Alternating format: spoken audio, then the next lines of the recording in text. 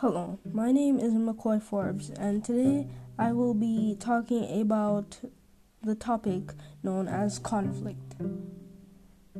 For my theme today, I have chosen selfishness.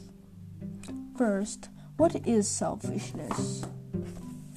Selfishness is when one person is devoted or caring only for oneself, concerned primarily with one's own interests, benefits, and welfare.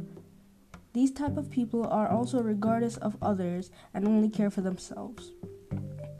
This can be shown in the story Cricket in the Road, written by Anthony Michael. In paragraph 9, it says, "I am not playing," I cried, stunned.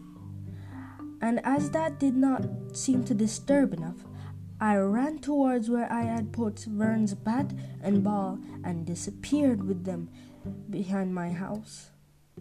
Then I flung them with all my strength into the bushes. CeeLo had lost the heads or tails and had wanted to bat since he had not gotten to bat last time. He was really upset that he didn't get to bat, so he didn't want anyone else to play. What he had done was very much selfish of him. And one moral we can learn from this story is that being selfish can cost you a lot, and with selfishness, you are sure to fail. Thank you for listening to this recording. Goodbye.